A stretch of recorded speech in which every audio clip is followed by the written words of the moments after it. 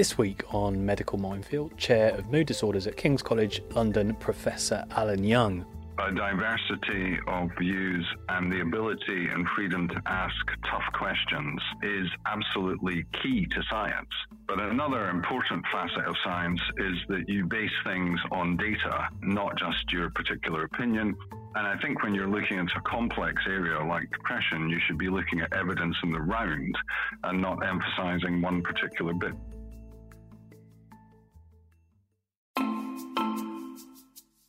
Welcome to Medical Minefield, the podcast where we talk about the ethical dilemmas at the heart of the health stories that matter the most. I'm Barney Calman. And I'm Eve Simmons. And we're health journalists, which means we spend our lives asking tough questions to top experts so you don't have to. This week we're asking, why is the BBC so obsessed with telling us that antidepressants are going to destroy our lives? As ever, we'd like to know what you think, so if you have a suggestion for us or a question, tweet us at MedMinefield.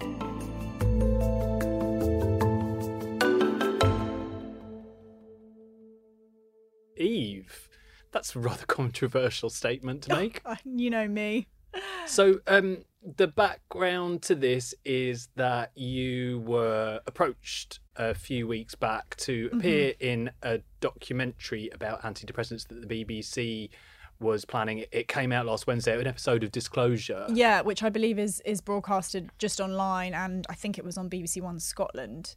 But it was interesting that I was approached because it was quite soon after another big antidepressant documentary by Panorama. Well, they saw it got the clicks, eh? Yeah. That Panorama was massive, wasn't it? It was huge. So yes, this was a Disclosure documentary. The presenter and reporter behind it got in contact with me, Anton Ferry, who's a very nice chap. Why you?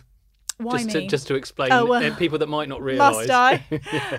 Well, I wrote a piece back towards the end of last year about my experience on antidepressants. I remember it well. I've written a couple of pieces actually about my experience of antidepressants, but the one that sort of interested them the most was the one where I discussed taking antidepressants as a teenager. Oh, it was one of my favourite pieces that you've written. It had this, you found this amazing picture of you, and in the picture, what was so striking was that you looked like such a baby in that picture. You were aged about 14 or 15, around the time that you were prescribed antidepressants for the first time, and I just wanted to give you a big hug. Well, it was school photo day, so I made a particular effort. And so the BBC reporter had read your piece last year about how you took as a kid and got in touch. And what was the initial conversation like? It was a really refreshing conversation because he told me that he was looking to do something that was balanced. And he listened to what I said about how, you know, I don't regret taking antidepressants as a teenager. In fact, I think that more teenagers should be prescribed antidepressants. And I also, went to great lengths to explain that I think that it's a great travesty that we see mental health medication in a completely different way to how we see physical health medication. And the kind of threshold for taking them is much higher. Well, yeah, I mean, they say it's a sticking plaster, Eve. What's wrong with a sticking plaster? That is exactly what I say. Yeah. Sometimes you need to put a sticking plaster on it. You don't always have to let They it work breathe. really well. So you approached this with an open heart. Mm-hmm. Exactly, yes, as I do many things. And also was kind of hopeful that after that antidepressant panorama, which was extremely scathing about antidepressants and really set up this sort of we've all been lied to, we've all been misled kind of rhetoric about the drugs. I thought, great, there's going to be something that's going to be different, it's going to be positive. And then last week I received a call from the presenter and reporter who told me that unfortunately I wasn't going to be used. Oh, Eve hit the cutting room I've been floor. cut, I know. You've been cut. There was obviously technical difficulties towards the end of the interview.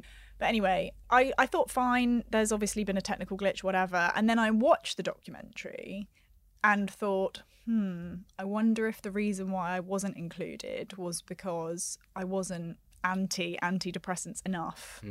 And so the documentary that aired, you would say that it fell heavily on the critical side, that it was another documentary exploring the harms of antidepressants. Pretty much, yeah. It was mainly focused on case studies, so patients who had been taking antidepressants. And there was one guy who spoke about the fact that he'd had sexual problems, but he said that he felt that the benefits to his mental health of being on the antidepressants massively outweighed the risk of not getting lucky occasionally. And that was the only kind of, I guess, semi-positive story that they had, really. Otherwise, it was focusing on the withdrawal symptoms and the side effects. I felt as though each of the patients that were used told a particular story that spoke to one particular problem or complication with antidepressants. And I guess mine didn't really speak to any of that. It I think, told quite a general story about what the majority of people will probably experience by going on these drugs, which is pretty mundane. And instead they did feature a story that was very upsetting about a teenager prescribed antidepressants who sadly took his own life. Yes, they did, an 18-year-old. So they spoke to the mother of this young boy. Awful. Terrible, who took his own life a couple of months after he started taking the SSRI sertraline. He'd previously been on fluoxetine, which is the same antidepressant I'm on. The GP then switched him over, and a couple of months into the new drug, he sadly took his own life. The focus of that section seemed to be on the young man's age, because he was prescribed antidepressants as a teenager. So I assume that that's where I would have fit in, because I was prescribed them as a teenager. Okay, so the counter argument would be, this unusual case may not have had so much attention. It's important that we point these unusual cases out so we can learn from them, and perhaps see if they are more common than people think, because, when a drug is trialled, they might not pick up these much more rare side effects. They only follow people for, a small number of people relatively for a short amount of time. And if they don't pick up these side effects, that then when it's seen in the community, in regular prescribing, that's the point where we have to take note. So that would be the argument. And also, I guess that with suicide, it's such a horrific trauma that kind of ripples through not just the family, but the friends and the friends of the friends. And we have to see each suicide as something that is worthy of a lot of attention in kind of rooting out why that happened. But it sounds like what you're saying is that perhaps they could have included your story to give some balance. Really. Yeah, exactly. Just a bit of balance. Because what you come it's away... scary. It's scary. It's terrifying. Yeah. And you come away from that thinking, oh my gosh, there's all these things that could go wrong. And there isn't anyone saying, well, actually, for me, these things didn't go wrong, or they did, but it was very mild and I was able to get over it. And actually, the benefits were huge. And there's already such a stigma and a problem with getting people with mental health problems to come forward for help and to realise that there is help available and there is treatment that can, at least even temporarily just make those horrible feelings slightly dulled. Sticking plaster. Yeah, exactly. And I just worry that it puts people off. Interestingly, I remember that you mentioned after watching the Panorama documentary a few months back that you actually started thinking, should you reduce your dose? Yeah, because I was feeling slightly anxious, but not sort of anything extreme. I guess just normal day to day, everyone feels a bit anxious occasionally. And I had convinced myself maybe this was because of my medication and perhaps I should reduce my dose. So even with everything that and you read these scientific studies and you've written about this and you know all about it, but you watched that and doubted whether you should be on the medication that was controlling your symptoms. Yeah, absolutely. And I still have thoughts about, I should probably come off them at some point. When actually, I know there's really good evidence to show that there's not a huge amount of risks associated with staying on them for a relatively long time. And so actually, why would I be considering that if they're working? Someone in the newsroom said to me when I was discussing your piece this week, why are you talking about this? It's just a couple of documentaries. Surely the harm can't be that much. But in fact, we know that's not the case. Interestingly, it's a subject I'm super interested in. I've written about a fair bit, statins. There was a phenomenon that was tracked many times. Statins are a controversial drug as well, that there's been a lot of negative attention in the media, documentaries made, etc., about the downsides, about the negatives outweighing the benefits of statins. And interestingly, researchers have tracked the effect And in Australia, there was a single documentary, or it was actually 2 episodes of the Australian science programme Catalyst that aired in, I think it was 2013. And there was a huge outcry about it being unbalanced and overstating the harms and underplaying the benefits of statins. There was complaints made to the broadcaster. There was an internal investigation, and it was found, in fact, they had done that. The broadcaster then pulled the documentary from their website and, published the findings of their inquiry. However, scientists then tracked whether or not there had been any effect on statin uptake and found that there had been 500,000 fewer prescriptions for statins in the 8 months following the airing of that one documentary. They think that 60,000 people either quit or reduced their dose of statins as a result of seeing that documentary. And they think that there were many thousands of extra heart attacks as a result. So this stuff matters. It has a real life implication on people's well-being. Absolutely. And there's also a phenomenon called the nocebo effect, which is if you believe that a certain side effect is going to happen, then it's more likely that it will.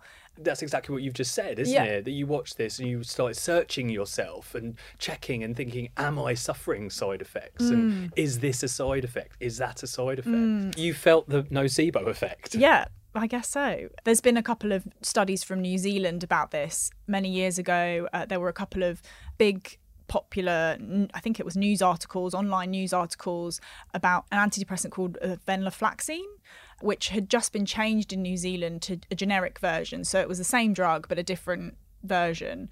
And there were a couple of very well-read stories talking about how people were finding that they were less effective and they caused more side effects, specifically suicidal thoughts. And researchers tracked and found that the number of complaints about this specific type of antidepressant being ineffective or causing side effects, so reports of side effects, complaints, of side effects, had massively increased in the 2 months after these articles had been published. Interesting. Well, before we go any further, let's have a chat to someone else who feels quite critical of the seeming narrative that's being painted in some sections of the media at the moment about antidepressants. Yes, on the line now is Professor Alan Young, who is the head of academic psychiatry at King's College London. Professor Young, thank you so much for joining us today. When we spoke earlier in the week about this topic, you mentioned that you had actually been interviewed for one of the BBC's documentaries on antidepressants, but they chose not to use your contribution. Do you have an idea about why you think that might be? Well, thanks for asking me to speak to you today, Eve. It's always nice to chat to you. Well, I guess it might have been because I was very boring, I mean, I tried in the course of the prolonged interview to give what was my view of a balance of the evidence about the benefits and harms of antidepressants. And I guess maybe they just didn't find that useful as content for the show. Could I just ask, how did they approach you? What did the producers say? And, why did they ask you to take part in the first place? Well, I mean, they approached me by email and they asked me to take part to, obviously I work in this area, I'm professor of mood disorders at King's College London, so I've spent the last 30 years thinking about things like antidepressants and the risks and benefits. And they asked if I would be willing to be interviewed. Now, myself and many other doctors are very suspicious of Panorama because they've got a bit of a bad reputation in the medical profession for perhaps not presenting things in what we would think of as the most correct manner. But nevertheless, I thought it was important to engage with them. We've actually got a recording of the interview with them. My recollection, it went on for about 45 minutes to an hour. And they said they wanted to get a diversity of views about antidepressants. And then I got a very nice email from them a couple of days, or perhaps even the day before the program was due to be aired, to say that unfortunately they were not going to use any of the material that we recorded together. That's a shame. I don't know if you've seen the resulting Panorama documentary, but do you feel that there's perhaps a sort of prevailing narrative? I think there is a bit of a prevailing narrative that antidepressants are a bad thing. And I think this is very unhelpful because antidepressants are a treatment class which treat depression and anxiety. They've been around for a long time. We know a lot about the benefits and harms. Generally, for most people, when prescribed correctly, they're very helpful. But I think the narrative that often seems to come across to me of antidepressants being unnecessary and perhaps overemphasizing some of the potential problems. So I think the potential problems are often overemphasized. I think when you're looking at any issue like this, you should take it in the round. And of course, it's not the case that there are no problems with antidepressants, but these should be considered against the benefits. So what really disturbs me from my experience with patients and indeed friends and relatives who are on antidepressants, when the negative publicity comes out, even if they've responded to the antidepressants and need to stay on them, they ask me, does this mean that, you know, these drugs are no good or are harmful, which goes against their own personal experience. So I think there's a duty of care actually with Panorama as a BBC program. It's publicly funded. And I think they have a duty of care to represent these issues in a correct and balanced fashion. I'm just not sure they always do that. Can I just give a counter argument to this, in that, you know, obviously the clinical trials didn't flag up certain things that are now being claimed by large numbers of patients, such as the sexual dysfunction, the SSRI related sexual dysfunction, genital numbness, and things that just generally aren't necessarily linked to depression itself. And other problems such as this suspicion of increase in suicidal thoughts. And is there not also a duty of care to highlight those? Is it not in the public interest, if true, that patients are made aware of those things, that these things are given enough weight, and that perhaps in light of these, a reassessment of the risk-benefit ratio could be made? I think that's what might be argued. Yeah, I think that's a good point. First of all, I'd like to say that the risk-benefit ratio for any treatment is never finished being evaluated. So these things go on really as long as treatments are used. And the medical and pharmacy profession and others do pharmacoepidemiological studies to look at benefits and harms. Now, I spend my life treating people with these drugs. So the first thing to say is that some of the side effects overlap with some of the symptoms of illness. So sexual dysfunction is clearly part of depression. But nevertheless, the SSRIs can make that worse. We have alternative treatments, which are antidepressants, which are not SSRIs. And although they are not without side effects, they don't share that particular side effect that SSRIs do. So that's not emphasized. I mean, very often it's a very sort of crude polemic where there's one set of drugs, which is the SSRIs, and they cause this, and therefore they're bad. The issue of suicidal intent and completed suicide is complex and difficult to get across in a soundbite. But the first thing to say is that people have a much increased risk of suicide if they have depression or a severe mood disorder. This, in general, is reduced with treatment, and with good long-term treatment, it's markedly reduced, and all the studies show that. Nevertheless, there's a long-standing observation that people with depression in the early stages of treatment, the first few weeks, may have feelings of suicide which persist, but greater ability to act on those because of a differential effect of the drug on the symptoms. Therefore, in the guidelines, such as our BAP guidelines, we do stress monitoring is required early in treatment, and we say things like 2 to 4 weeks to check up on this. And I think this is a key point, and this is good practice. Something else that I think is interesting about antidepressants, and this isn't necessarily a criticism or a critique of the documentaries, is that there is a strong placebo effect that we see with antidepressants. One thing that you've mentioned is that as a clinician, you see the benefits. I mean, do you ever wonder, you know, how much of the benefit you see in your patients is a placebo effect, given that we know from the clinical trials there is a placebo effect? Of course, there's a placebo effect, and placebo is very important. It's got essentially two components. There's the actual placebo effect, which occurs not just in depression, but in other conditions like pain, even quite severe pain. There's also spontaneous remission and regression towards the mean.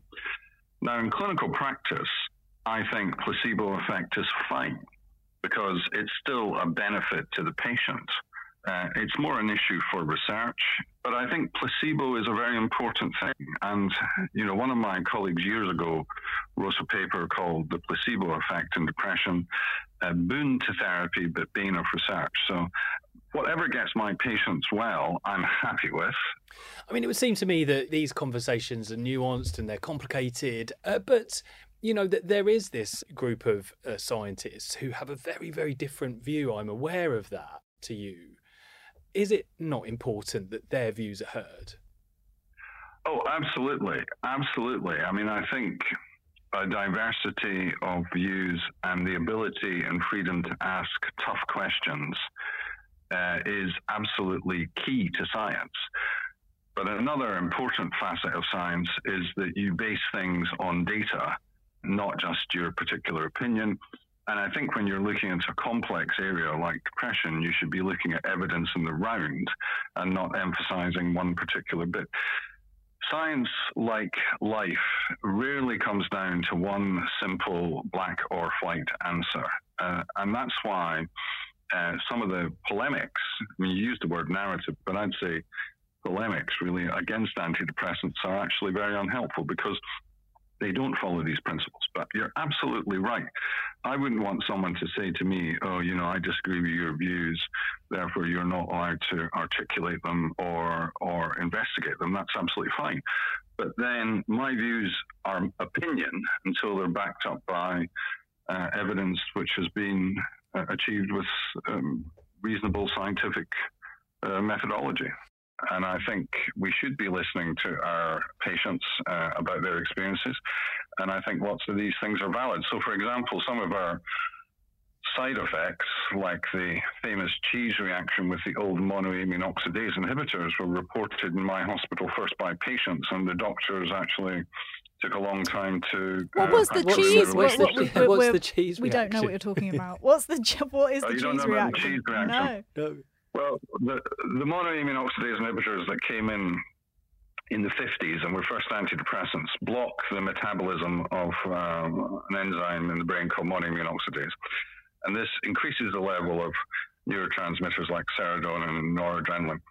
And they were used, they're still used today, we still use them, but because of a reaction when you take certain dietary foodstuffs like cheese, also bean pods, Chianti and so on, you get too much of the precursor and you can have a hypertensive crisis. Oh, now, in the Maudsley Hospital in the early 60s, one of my predecessors was seeing a patient whose husband was a pharmacist. And he said every time she eats cheese, she flushes and her blood pressure goes up. And this was dismissed a few times, but fortunately the patient and the pharmacist kept on. And eventually the doctor wrote up the cheese reaction, which is now something that's on every patient information leaflet. I'm not sure if he gave the husband enough credit or indeed the patient. So that's an example of how you can be slow about these things. But nevertheless, drugs, medicines are evaluated very rigorously, not only to get a license, but also post-licensing. And places like the Drug Safety Research Unit in Southampton, of which I'm a trustee, their business is to do pharmacoepidemiological studies that continue to evaluate the safety of drugs, not just antidepressants, but things like vaccines and heart drugs and cancer drugs in practice. So there's quite a well-established and really, in my view, quite rigorous methodology for this. And you should bear that in mind. And now we don't go on social media about this, but of course, this is a much more established and perhaps comprehensive and representative view of the experience of people with these medicines. Professor Young, can I just ask you something that's often explored in the conversation about antidepressants, and that is how exactly they work. There's been a lot of hoo-ha about claims that serotonin, in fact, has nothing to do with depression, and therefore the inference is that SSRIs are effectively useless, or at least not very effective at all. What's your thoughts on that? Well, I mean, the first thing to recognize is that there's a difference between understanding that something does work and understanding how it works. And the antidepressants were discovered by chance, by serendipity and clinical observation. We've spent the last 60 years trying to work out exactly how they work, but there's no doubt that serotonin is a very important modulatory influence for the emotions. I mean, if we look at some of the latest groundbreaking research, which is psychedelic drugs being used with psychotherapy for the treatment of treatment-resistant depression, which we published on, psychedelics are drugs which act via brain serotonin. So again, I think it's a very really crude overgeneralization just to say there's no role of serotonin.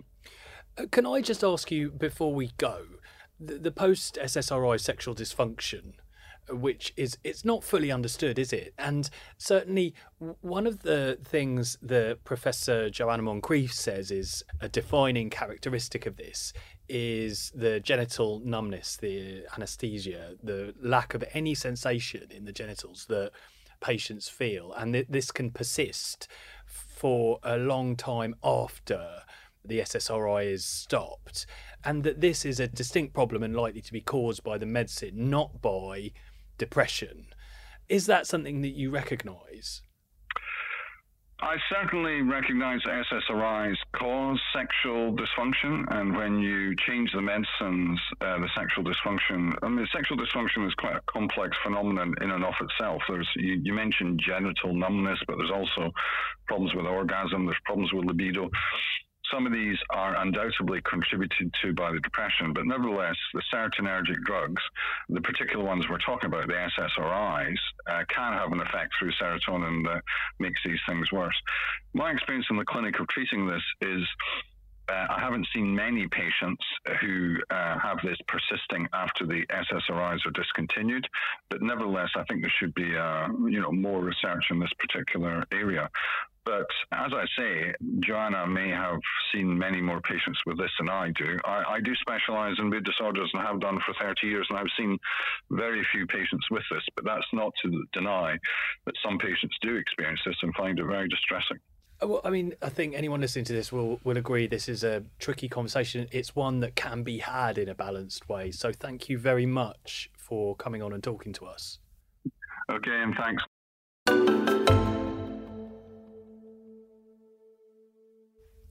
Eve, are you watching Painkiller? I am.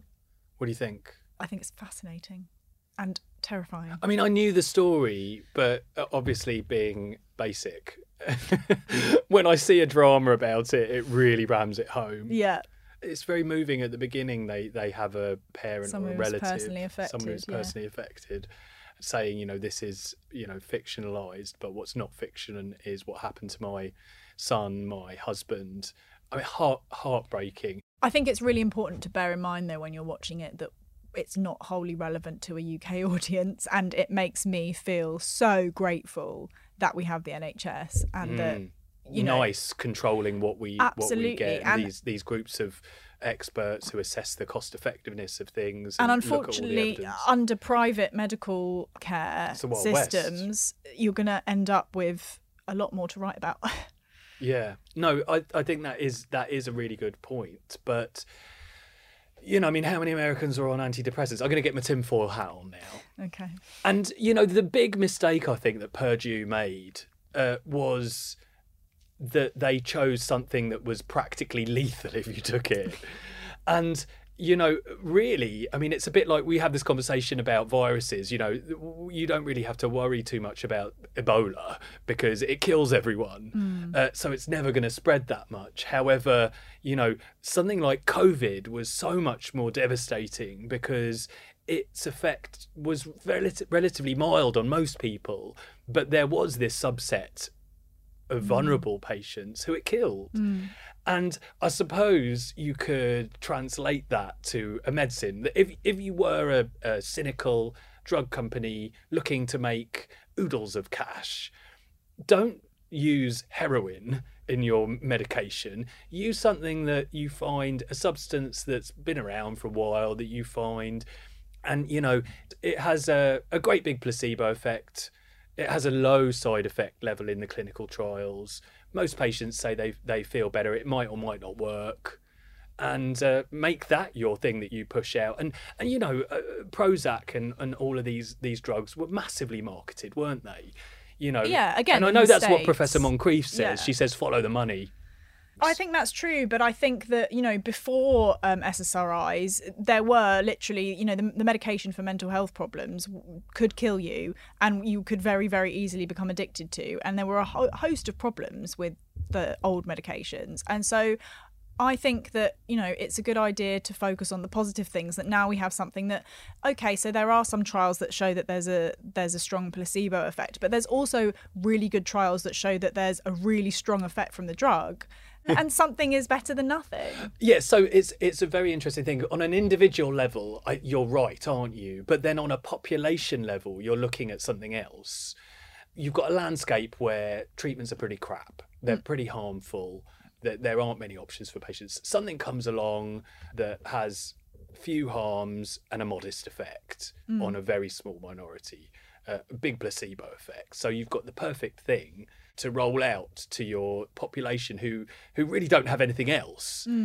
And you're saying that's a good thing because you're giving people something, even if it's a placebo effect. And that's what Professor Young said, even if there's a placebo effect, at least that's real, at least it's something. However, on a population level, you have to start to think about collateral damage. And is the collateral damage of these minority patients, is the collateral damage of long-lasting sexual dysfunction, of increased risk of suicide, perhaps, and other things, is that worth it? I would say that it's not as simple to say that those risks are very clear-cut. For one, the sexual side effects that supposedly exist after a patient comes off SSRIs, the data about it is very cloudy. We don't know how much of it is caused by the depression itself and how much of it is caused by the medication. I'm not saying that these patients, you know, are making up their symptoms. Of course not. But, you know, it's not as clear cut as this is a fact that this happens. The trials haven't borne it out. With the risk of suicide, it has been noted that there can be an increased risk of suicide in under 25s. However, there's important things to consider here in that, when somebody is prescribed an antidepressant and they're younger, they do tend to be very ill. And so some researchers say that it's very difficult to understand whether it's because of the antidepressants or, as Professor Young was saying, this phenomenon of it's actually the depression itself that's causing this extreme, violent kind of self-sabotage behaviour. Perhaps some of it is coupled by the chemical that makes you be able to get out of bed and do things and be more impulsive. But we don't know that that's true. And suicide, whether it's related to antidepressants or not related to antidepressants, is incredibly rare. And I think that, you know, for the amount of people that suffer from mental health problems, which is only going to increase and is ever increasing, I think, you know, you really have to look at the numbers and think it's a real risk and it's something we should take very seriously, but it doesn't mean that we should poo-poo something that can be helpful for millions and millions of people. And I suppose the big difference, just to shoot down my own argument, the big difference here is there's been many, many clinical trials and there's been meta-analyses of those clinical trials. Overall, the NHS and NICE looks at the evidence, the totality of the evidence, and says that the benefits outweigh the risks for the majority of patients. And it is constantly reviewed. And that's reviewed. not saying there's no risk. Yeah. Another important thing to say, there's a good example of the evidence being reviewed because in 2021, NICE changed the guidance for GPs and said that they have to be aware that withdrawal symptoms may be severe and long-lasting and that patients should be tapered off. It should make us feel secure that there's constant updates and, you know, patients are really being looked after with the most recent evidence. And clinicians who do have criticisms should continue to air them because, you know, absolutely, that's an important part of the discourse, isn't it? Absolutely. But I think it's also important to provide patients with the whole picture. And that's, you know, if there's one new study that shows this thing, say, well, there's a whole host of other studies that have showed this thing. And so we see it in context rather than just one piece of research. Well, you can read all about Eve's controversial views on antidepressants that shouldn't be controversial at all. but will no doubt drive some people wild on social media in this weekend's The Mail on Sunday, which you can consume in good old-fashioned newspaper format on mailplus.co.uk and via the Mail app. We'll be back with another topic on Medical Minefield next week. See you then. Goodbye.